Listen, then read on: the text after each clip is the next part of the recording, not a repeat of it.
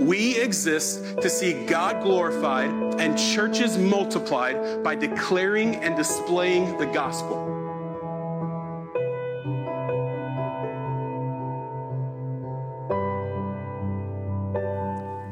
Romans 11, verses 1 through 24. I ask then, has God rejected his people? By no means. For I myself am an Israelite, a descendant of Abraham, a member of the tribe of Benjamin. God has not rejected his people whom he foreknew.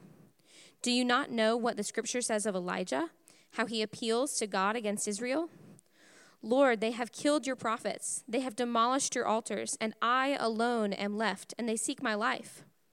But what is God's reply to him? I have kept for myself 7,000 men who have not bowed the knee to Baal. So too at the present time there is a remnant, chosen by grace. But if it is by grace, it is no longer on the basis of works. Otherwise, grace would no longer be grace. What then? Israel failed to obtain what it was seeking. The elect obtained it, but the rest were hardened. As it is written, God gave them a spirit of stupor, eyes that would not see, and ears that would not hear, down to this very day. And David says, let their table become a snare and a trap, a stumbling block and a retribution for them. Let their eyes be darkened so that they cannot see, and bend their backs forever. So I ask, did they stumble in order that they might fall? By no means. Rather, through their trespass, salvation has come to the Gentiles, so as to make Israel jealous. Now, if their trespass means riches for the world, and if their failure means riches for the Gentiles, how much more will their full inclusion mean? Now I am speaking to you Gentiles. Inasmuch then as I am an apostle to the Gentiles, I magnify my ministry in order somehow to make my fellow Jews jealous, and thus save some of them. For if their rejection means the reconciliation of the world, what will their acceptance mean but life from the dead? If the dough offered as firstfruits is holy, so is the whole lump. And if the root is holy, so are the branches. But if some of the branches were broken off, and you, although a wild olive shoot, were grafted in among the others, and now share in the nourishing root of the olive tree, do not be arrogant toward the branches. If you are, remember it is not you who support the root, but the root that supports you. Then you will say, branches were broken off so that I might be grafted in. That is true. They were broken off because of their unbelief. But you stand fast through faith. So do not become proud, but fear. For if God did not spare the natural branches, neither will he spare you. Note then the kindness and the severity of God. Severity toward those who have fallen, but God's kindness to you, provided you continue in his kindness. Otherwise you too will be cut off. And even they, if they do not continue in their unbelief, will be grafted in. For God has the power to graft them in again. For if you were cut from what is by nature a wild olive tree and grafted, contrary to nature, into a cultivated olive tree, how much more will these, the natural branches, be grafted back into their own olive tree?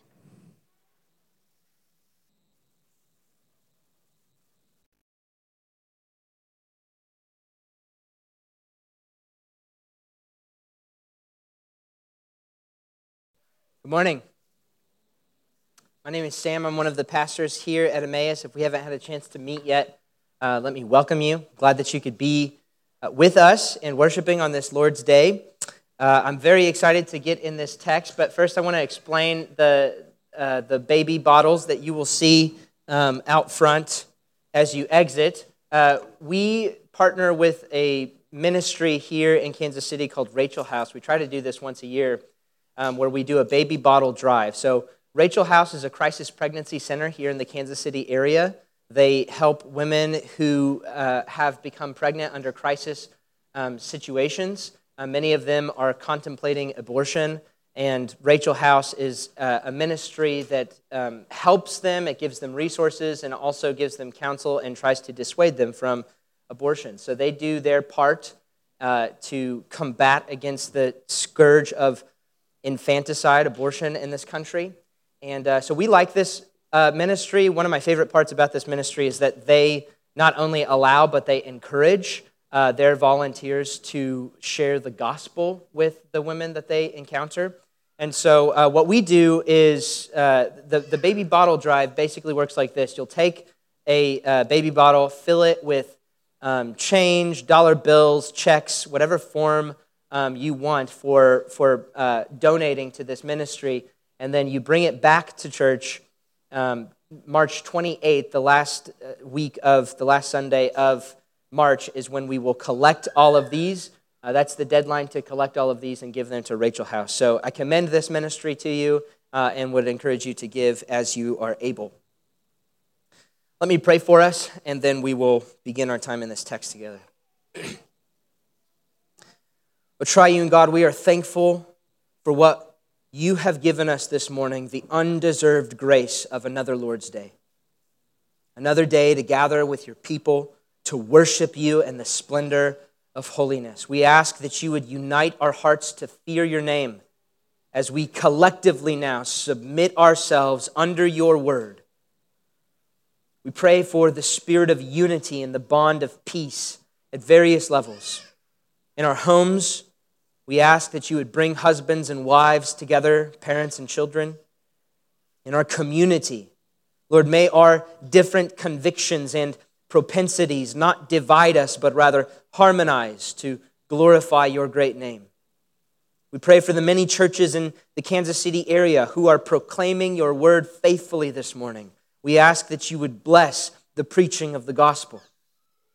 And for any churches who may be spiritually dead or compromised in this area, we pray that you would bless the reading of your word with power. As a local expression of your universal body, Christ, we ask that you give us affection for our brothers and sisters in Christ around the globe. We pray for the nomadic people group in North Africa to whom our sister Darian ministered for these past 2 years. Lord, may your word continue to spread among them. Bless them with a pastor and a church so that they can worship together. Please grant them that community soon. And please knit our hearts together with our global family and love. Help us to embrace our central and orienting identity in Christ. And may our union with him be the ballast that keeps every other identification, tribe, or party relative. We know that you are capable of building up your church in this way with your word. And so we ask you to do so now. Holy Spirit, convict us where we need conviction and encourage us where we need encouragement. Let the words of my mouth and the meditation of our hearts be acceptable in your sight, O Lord, our rock and our Redeemer. Speak, Lord, for your servants are listening. We ask all of this in the strong name of Jesus Christ. Amen. Well, before we even begin to engage this text this morning, I want for us to appreciate what a mercy and what a kindness it is that this chapter even exists in the Bible. In John chapter 15, verse 15, Jesus says to his disciples, "No longer do I call you servants, for the servant does not know what the master is doing, but I have called you friends. For all that I have heard from my Father, I have made known to you." He's saying, I am befriending you, and my friendship of you is manifested in this way, that I'm not keeping you in the dark about what the Father is doing. In a very real way, this passage represents God befriending us. God is letting us in on what his plans are in this world. And he really doesn't have to. Were chapter 11 of Romans never to have been included in the Bible, our Great Commission marching orders would be exactly the same. Right? But in his unspeakable kindness, God has graciously shared with us the blueprints for the victorious future that he is securing. How does that affect our mission?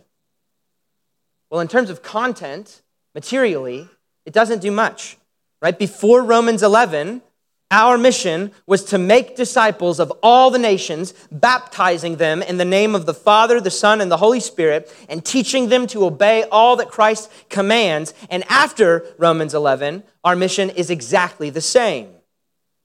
But with Romans 11, we have insider knowledge about what God is doing through the Great Commission on a global scale.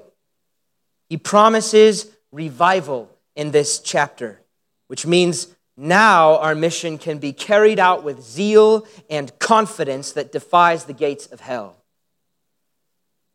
He promises revival. This chapter adds fuel to the fire so that we can press on with confidence. This chapter is pure gift. It's pure promise of God's wise victory, which is why Paul is going to conclude this chapter with that glorious doxology. Oh, the riches of the wisdom and knowledge of God, how inscrutable his judgments and how unsearchable his ways. For who has known the mind of the Lord, or who has been his counselor, or who has given a gift to him that he should be repaid? For from him and through him and to him are all things. To him be glory forever. Amen. By the time Paul finishes telling us what God is up to in history, he cannot but praise God in that way. So let's let him take us through this train of thought so that we too can conclude our time in doxology. Remember that last week we were left off with chapter 10, verse 21, which tells us about how God is saying to Israel, all day long I have held out my hands to a disobedient and contrary people. That's what he says to ethnic Israel at large. And so verse 1 of chapter 11, Paul says, I ask then, has God rejected his people? By no means. For I myself am an Israelite, a descendant of Abraham, a member of the tribe of Benjamin. In other words, he's saying, listen, if God has rejected the Jews, how do you explain my salvation? I'm a Jew and I'm a Christian. So God has not rejected the Jews. Verse 2, God has not rejected his own people whom he foreknew. Do you not know what the scripture says to Elijah, how he appeals to God against Israel? Lord, they have killed your prophets. They have demolished your altars, and I alone am left, and they seek my life. But what is God's reply to him? I have kept for myself 7,000 men who have not bowed the knee to Baal. So too, at the present time, there is a remnant chosen by grace. But if it is by grace, it is no longer on the basis of works. Otherwise, grace would no longer be grace. Here Paul quotes from 1 Kings 19. And that passage comes on the heels of one of my favorite stories in the whole Bible. It's the showdown between Elijah and the 400 priests of Baal. And at this point in the history of 1 Kings, King Ahab and his wife Jezebel have led the entire nation into Baal worship. And so Elijah is raised up by God as a prophet to rebuke Israel for her treachery. And things come to a head on Mount Carmel, and a competition of sorts is conducted between Elijah and the 400 priests of Baal. And without getting into it, spoiler alert, Elijah wins. Yahweh wins. And the priests of Baal, all 450 of them, are executed. Now, as you can imagine, Ahab and Jezebel don't take their loss well. And so Jezebel puts a hit out on Elijah's head. She promises that she's going to kill him. And so Elijah flees for his life. And this conversation that Paul quotes in Romans 11 takes place when Elijah has fled from Jezebel and he's hiding in the wilderness for his life. And he essentially complains to God and tells God, Lord, I am it. I'm all alone. All I've done is be faithful, and it's cost me everything, and now I'm alone. And God's reply amounts to, do you really think I'm this impotent?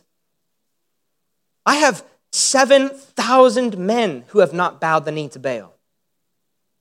This is not unlike an experience that Paul himself would experience in Acts chapter 18, when God came to him in a vision and said, do not be afraid, but go on speaking and do not be silent, for I am with you, and no one will attack you to harm you, for I have many in this city who are my people. God preserves a remnant for himself always. That's the point.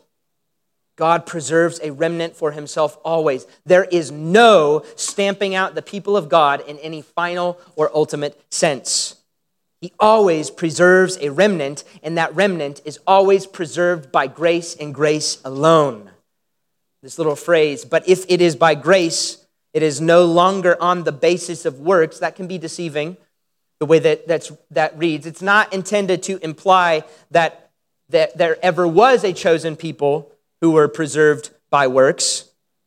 No longer is instead trying to emphasize this kind of point. It's somewhere along the lines of, a remnant can no more be kept by works than the wages of works be considered grace. All that to say, the only way a remnant is ever preserved is on account of grace and grace alone. That's the point. Verse 7. What then? Israel failed to obtain what it was seeking.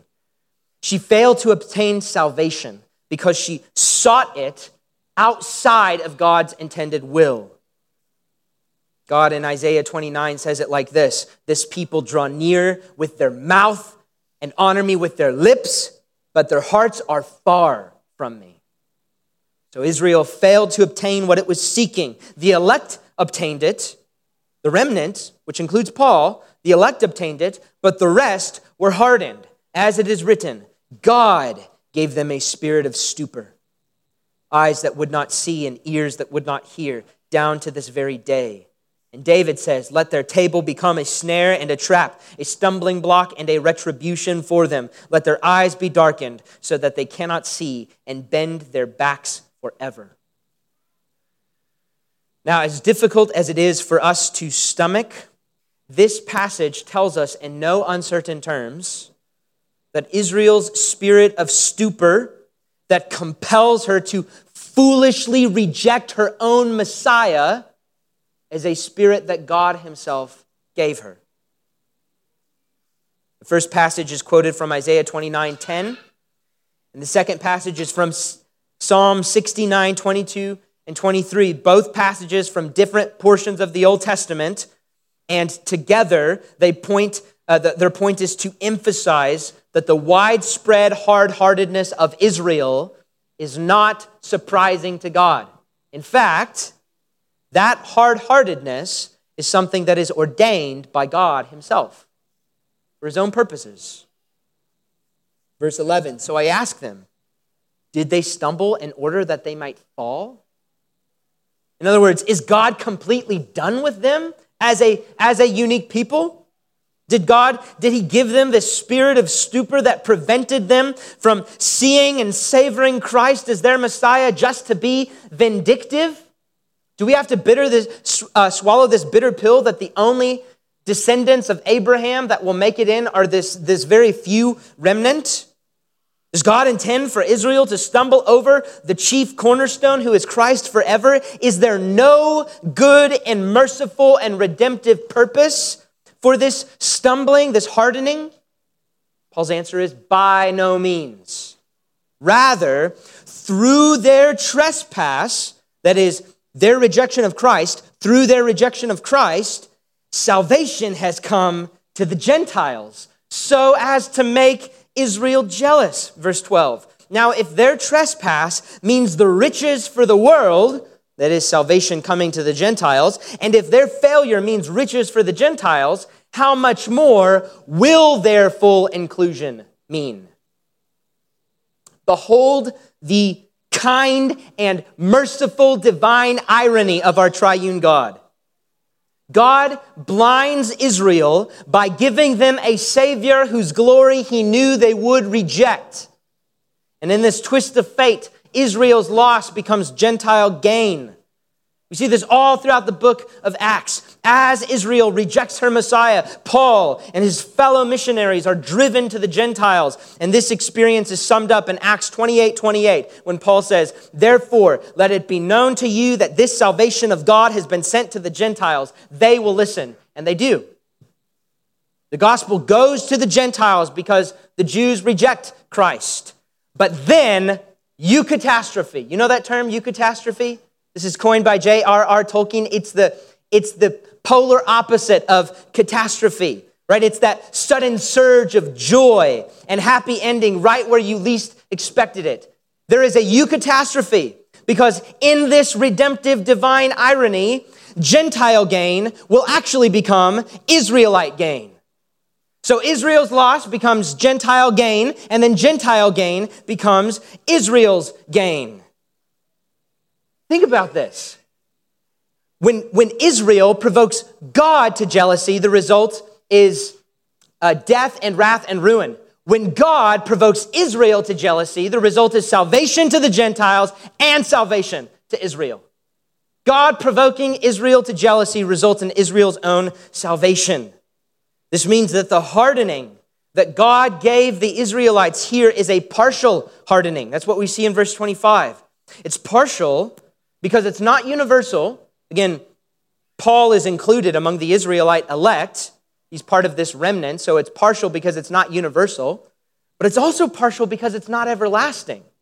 Right? Eventually, God is going to remove this partial hardening, and he's going to do it by parading Gentiles in front of Israel into the kingdom of Christ to provoke them to jealousy. Israelite is going to be like Israel is going to be like the prodigal son, suddenly wakes to himself and says, "Wait a second, that's our Messiah that the Gentiles are enjoying. What are we doing? We're missing out on all of these promises that God gave us as a people while the Gentiles are enjoying them. Why are we being so foolish?" And then they will come filing into the church as well. Israel will come filing into the church. You hear that? There are not two different plans of salvation, one for the Gentile and one for the Jew. There's not going to be a resurrection of a new temple with temple priestly sacrifices that Israel is going to perform. It's not going to happen. Jesus is the new temple. His sacrifice fulfills all of Israel's sacrifice. So what it means for Israel to come into this revival is for her to come into the church. Israel is going to come filing into the church. Now, I don't want you to take my word for it. I just made really drastic claims about what the future is going to hold on a global scale with Israel in relation to the rest of the nations. So let's check our work. Let's see if what I'm telling you about the future of Israel's eventual inclusion is true. Let's see if this is true. Verse 13. "Now I am speaking to you Gentiles. Inasmuch as I am an apostle of Gentiles, I magnify my ministry." Why? Why does Paul call attention to his ministry among the Gentiles? Verse 14. "In order somehow to make my fellow Jews jealous and thus save some of them. For if their rejection means the reconciliation of the world," again, meaning salvation coming to the Gentiles, if Israel's rejection means the gospel going to the nations, the world, "what will their acceptance mean but life from the dead?" Whoa. And that seems to indicate that this revival, this eventual revival among ethnic Israel will be closer to the return of Christ when the dead are raised. Verse 16, "If the dough that is offered as first fruits is holy, so is the whole lump. And if the root is holy, so are the branches." Which basically amounts to Paul saying, look, if God set the patriarchs apart as holy and gave them generational promises, you can bet that their descendants will eventually be brought back in. The leaven will spread, the final crop will yield its increase, and the tree will grow. Now, this doesn't contradict what Paul just said in Romans 9, namely that no ethnic Israelite can take his salvation for granted on account of his ethnicity. That is still very much true. The only way into the promises of God is through Christ and Christ alone. He is the only door that we enter into to get into the promises of God. This passage about this future inclusion of ethnic Israel is not saying that they're going to somehow, that this rule is somehow going to have an exception for ethnic Israel in the future. He is the only door into the fold of Christ. And so he's the door. But this is a promise that in the future, the physical descendants of Abraham will begin to file in through that door, Jesus Christ. by faith and faith alone. So what does this mean for us Gentiles in the meantime? Most of us here today are Gentiles. So what does that mean for us in the meantime? Paul goes on, verse 17. But if some of the branches were broken off, and you, although a wild olive shoot, were grafted in among the others, now share in the nourishing root of the olive tree.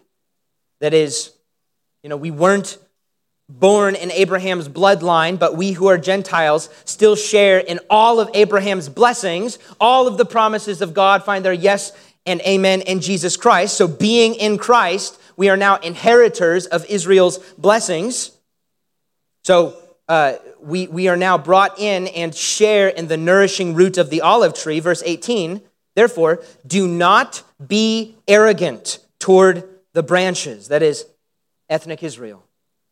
If you are, remember, it is not you who supports the root, but the root that supports you. It is grace that we have been included in God's blessing to Abraham. It is grace that Israel's Messiah is the world's Messiah.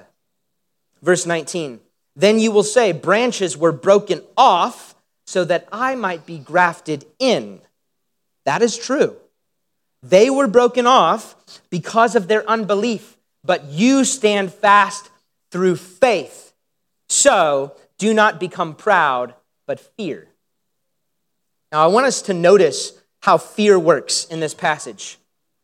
The fear of God that Paul commands here is not a cowering terror, right? Where we flinch in fear that God might respond like how an abused child might respond to an ungodly dad with a bad temper. That's not the kind of fear that Paul commands here. This fear is the polar opposite, not of comfort. He's not saying, don't be comfortable, instead fear. This fear is the polar opposite of pride. Don't be proud, but fear. It's a fear that acknowledges frailty and need. It's a fear that falls down before God trembling in awe of his overwhelming grace. A fear that comes to resent the very notion of haughtiness or pride. Paul says, don't be proud. Instead, fear. Be humble. Be flattened by the kindness of God, which you do not deserve. And brothers and sisters, we desperately need this message. We need godly fear. We have to stop trifling with God's word as if it's something that's light. It's not. It's heavy. It demands our whole lives. We have to stop trifling with God's word. We need the kind of fear that one author describes as leading to, quote, humility and a contempt for all self-complacency and self-conceit. We need the kind of fear that refuses to allow us to think ourselves more highly than we ought. A fear that embraces gratitude for salvation. Verse 21, for if God did not spare the natural branches, neither will he spare you. Remember, he's talking to Gentiles now. Note the kindness and severity of God. Severity toward those who have fallen. Namely, in this instance, most of ethnic Israel who reject Christ. But kindness, God's kindness to you, provided you continue in his kindness. Otherwise, you will be cut off. Now, does this passage contradict what Paul has just been saying in chapters 8 and 9 of Romans about God's sovereign providential work of saving and sustaining and keeping his elect? No. Paul is not contradicting himself 2 chapters later. Rather, it's making a simple and straightforwardly true statement. If you are not trusting Christ by faith alone, then you cannot take your salvation for granted. If you're not continuing in God's kindness by faith and faith alone in Christ alone, you will not be saved. This doesn't throw into question any of the teaching of God's sovereign work in salvation, but this is what it does do. It absolutely demolishes any delusions of entitlement. That's the point. This passage is trying to take away any delusion of entitlement, that we are entitled to salvation. This is why the question, have you made a decision to follow Christ, is a good question. But a better question is, are you following Christ? This is why the question, have you trusted Christ by faith alone, is a good question. But a better question is, are you trusting in Christ by faith and faith alone? Paul is saying this, look at Israel. Learn from them. Right? They had begun to presume upon the kindness of God. They were presumptuous and thought that they could expect deliverance from God because of their ethnicity and their self-wrought self-righteousness. They were wrong. Don't be like them. Don't be presumptuous. Don't go on and make the same mistake they made. Brothers and sisters, we are not entitled to a thing. All that we have is all of grace. The presumptuous person who thinks himself okay because of his family or his lifestyle or his past experiences. He said a prayer once at a church camp. He made a decision to follow Christ once. The person who thinks himself okay because of any of these means other than his continual refuge in Christ is not safe from the wrath of God. The only safety from the wrath of God is the refuge of Christ, in whom we hide by faith and faith alone. It's Christ who saves us. It's not our past decisions that save us. It's not our family that saves us. It's not the church that we attend that saves us. It is Christ and Christ alone, who we receive as our refuge by faith and faith alone. And this is true for the Gentiles. It's also true, as Paul goes on to say, for the Jews as well. Verse 23, and even they, if they do not continue in their unbelief, will be grafted in. For God has the power to graft them in again. For if you were cut from what is by nature a wild olive tree and grafted contrary to nature into a cultivated olive tree, how much more will these, the natural branches, be grafted back into their own olive tree? This is incredible. Now, we have come to think about Christianity as an essentially non-Jewish faith. We tend to think like the church Christianity is the Gentile version of the people who embrace the Old Testament and the New Testament. The church is the Gentile version, and Judaism, contemporary Judaism, is the Jewish version. We've come to think that. That's not true, right? Judaism, true Judaism, come to itself is Christianity.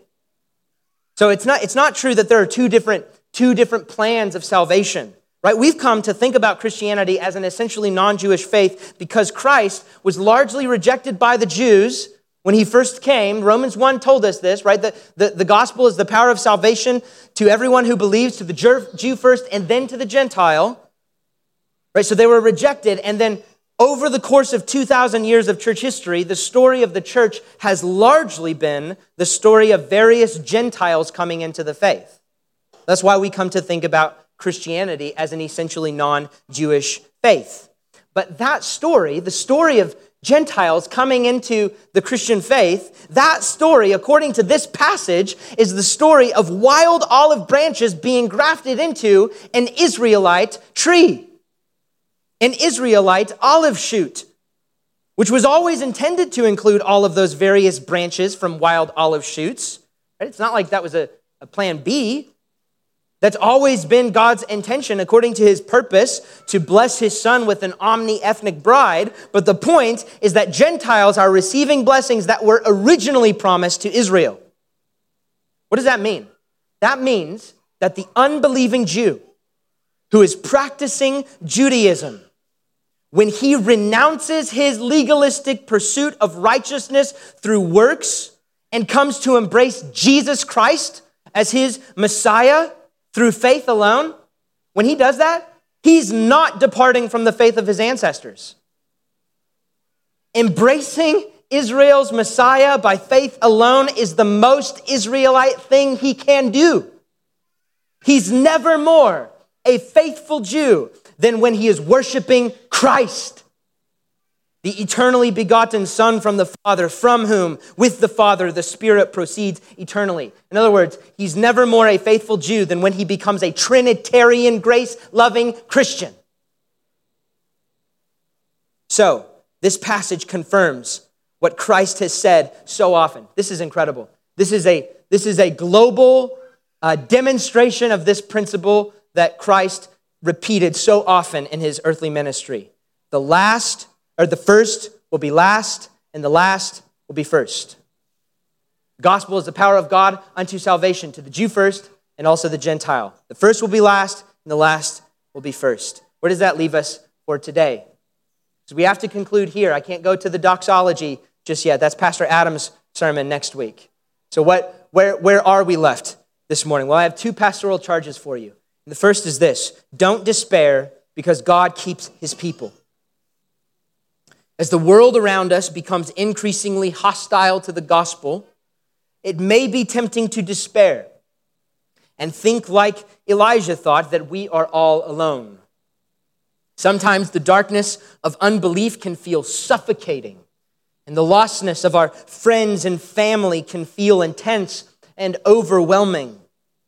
We must remember that God always sustains a remnant. He is building his church, and the gates of hell cannot prevail against it. Now, that doesn't mean that every particular expression of the church is invincible, right? It's not as if Christ is building American evangelicalism and the gates of hell cannot prevail against it, or as if Christ is building Emmaus and we can just take for granted that Emmaus will exist forever. That's not what I'm saying, right? Think about this. This is sobering. There are entire unbelieving liberal denominations who have become entirely compromised because they fail to heed the advice that Paul gives the Romans here in Romans chapter 11. They became proud and presumptuous and forsook the Christ of the Bible. So when I say that God will always sustain a remnant, that Christ is always building his church and the gates of hell won't prevail against it, I'm not inviting us to take for granted any particular church movement or denomination or anything like that. But what I am saying is that true believers are never alone. True believers are never entirely alone. I was reminded of this afresh last week when Darian, one of our members, shared with our community group about her time in North Africa these past 2 years. The people to whom she ministered, this nomadic people group that we call the Bean People because of the work that they do with coffee beans.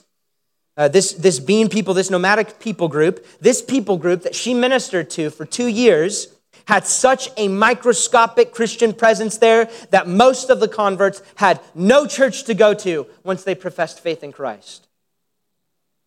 One of the brothers over there that she told us about, had to constantly be moving his family around because his Muslim relatives and family members were so persistent in persecuting him. They followed him around, persecuting him. They took attempts at his life and even targeted his own children. What sorrow, right? We talk about that and there's sorrow. But when I describe the darkness that hangs over that region of the world, we must never forget that God has a remnant. We have family in North Africa. We have brothers and sisters in Christ. I have a brother in North Africa named Muhammad, whom I love and have never met, who's on the road often fleeing from persecution. God keeps his people. The second pastoral charge is this: be grateful. Be grateful, and therefore be about the Great Commission. You see how I tied those things together? Be grateful and be about the Great Commission. One pastoral charge. Right? The proper response to the story I just told you should be a godly angst. We should be lamenting that there are too few Christians among these people to even start a church. We should be lamenting that there are too few believing men there to be pastors. And we should be lamenting that there are too few missionary men who are willing to go over there to disciple them to become pastors.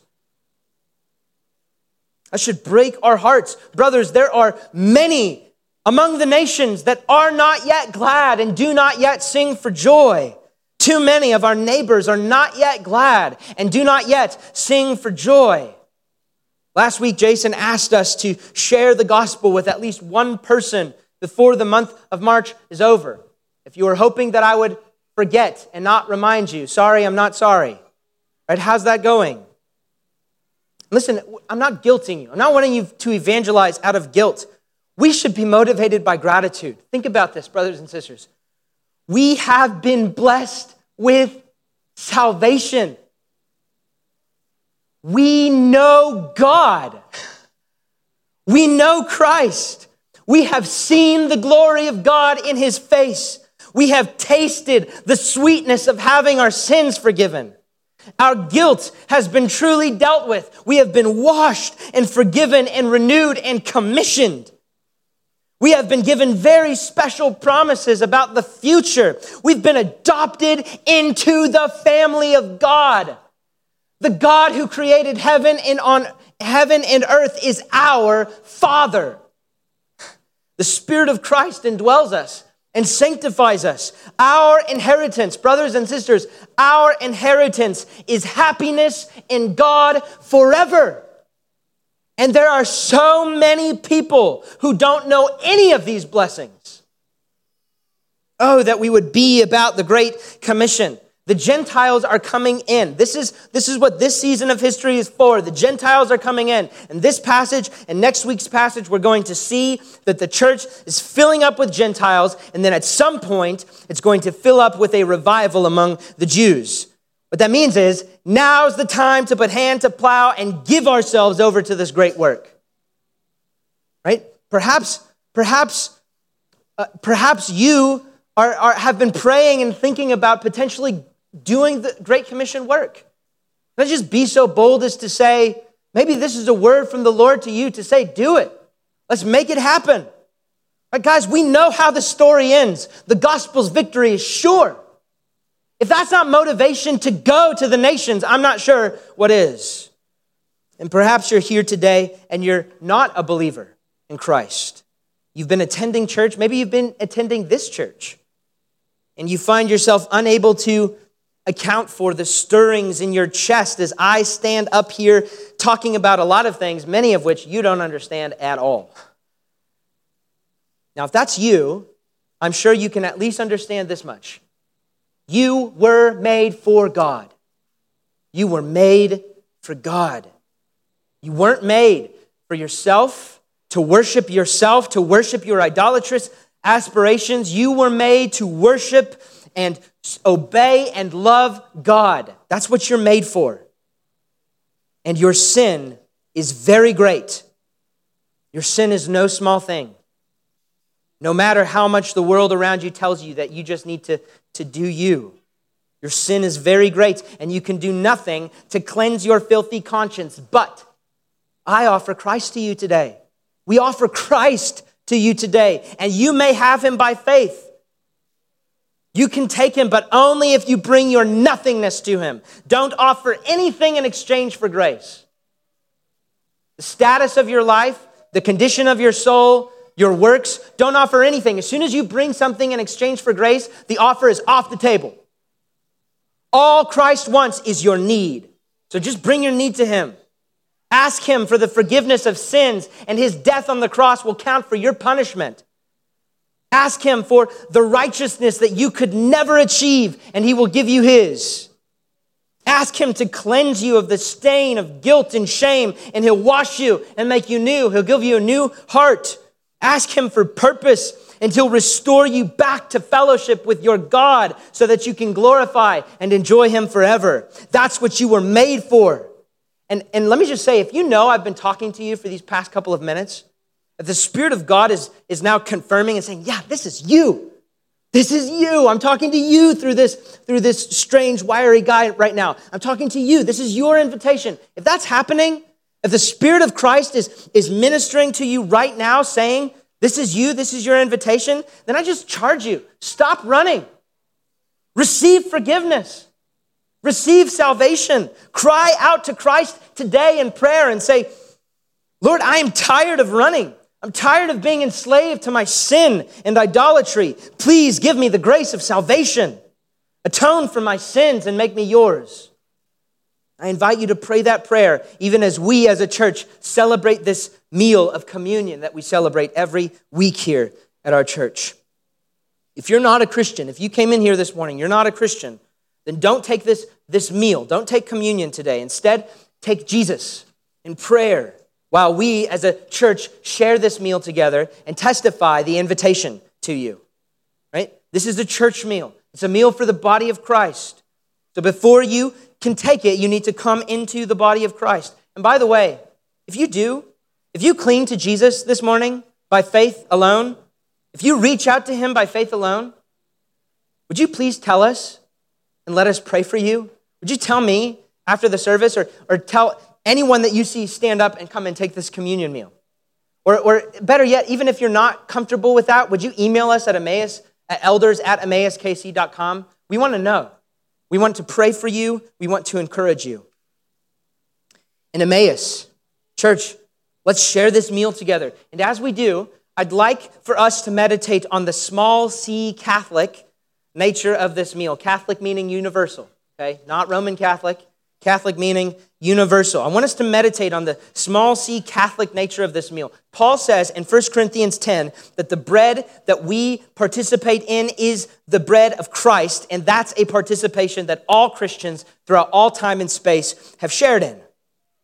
This meal that we share is a family meal that all believers, past, present, and future, share.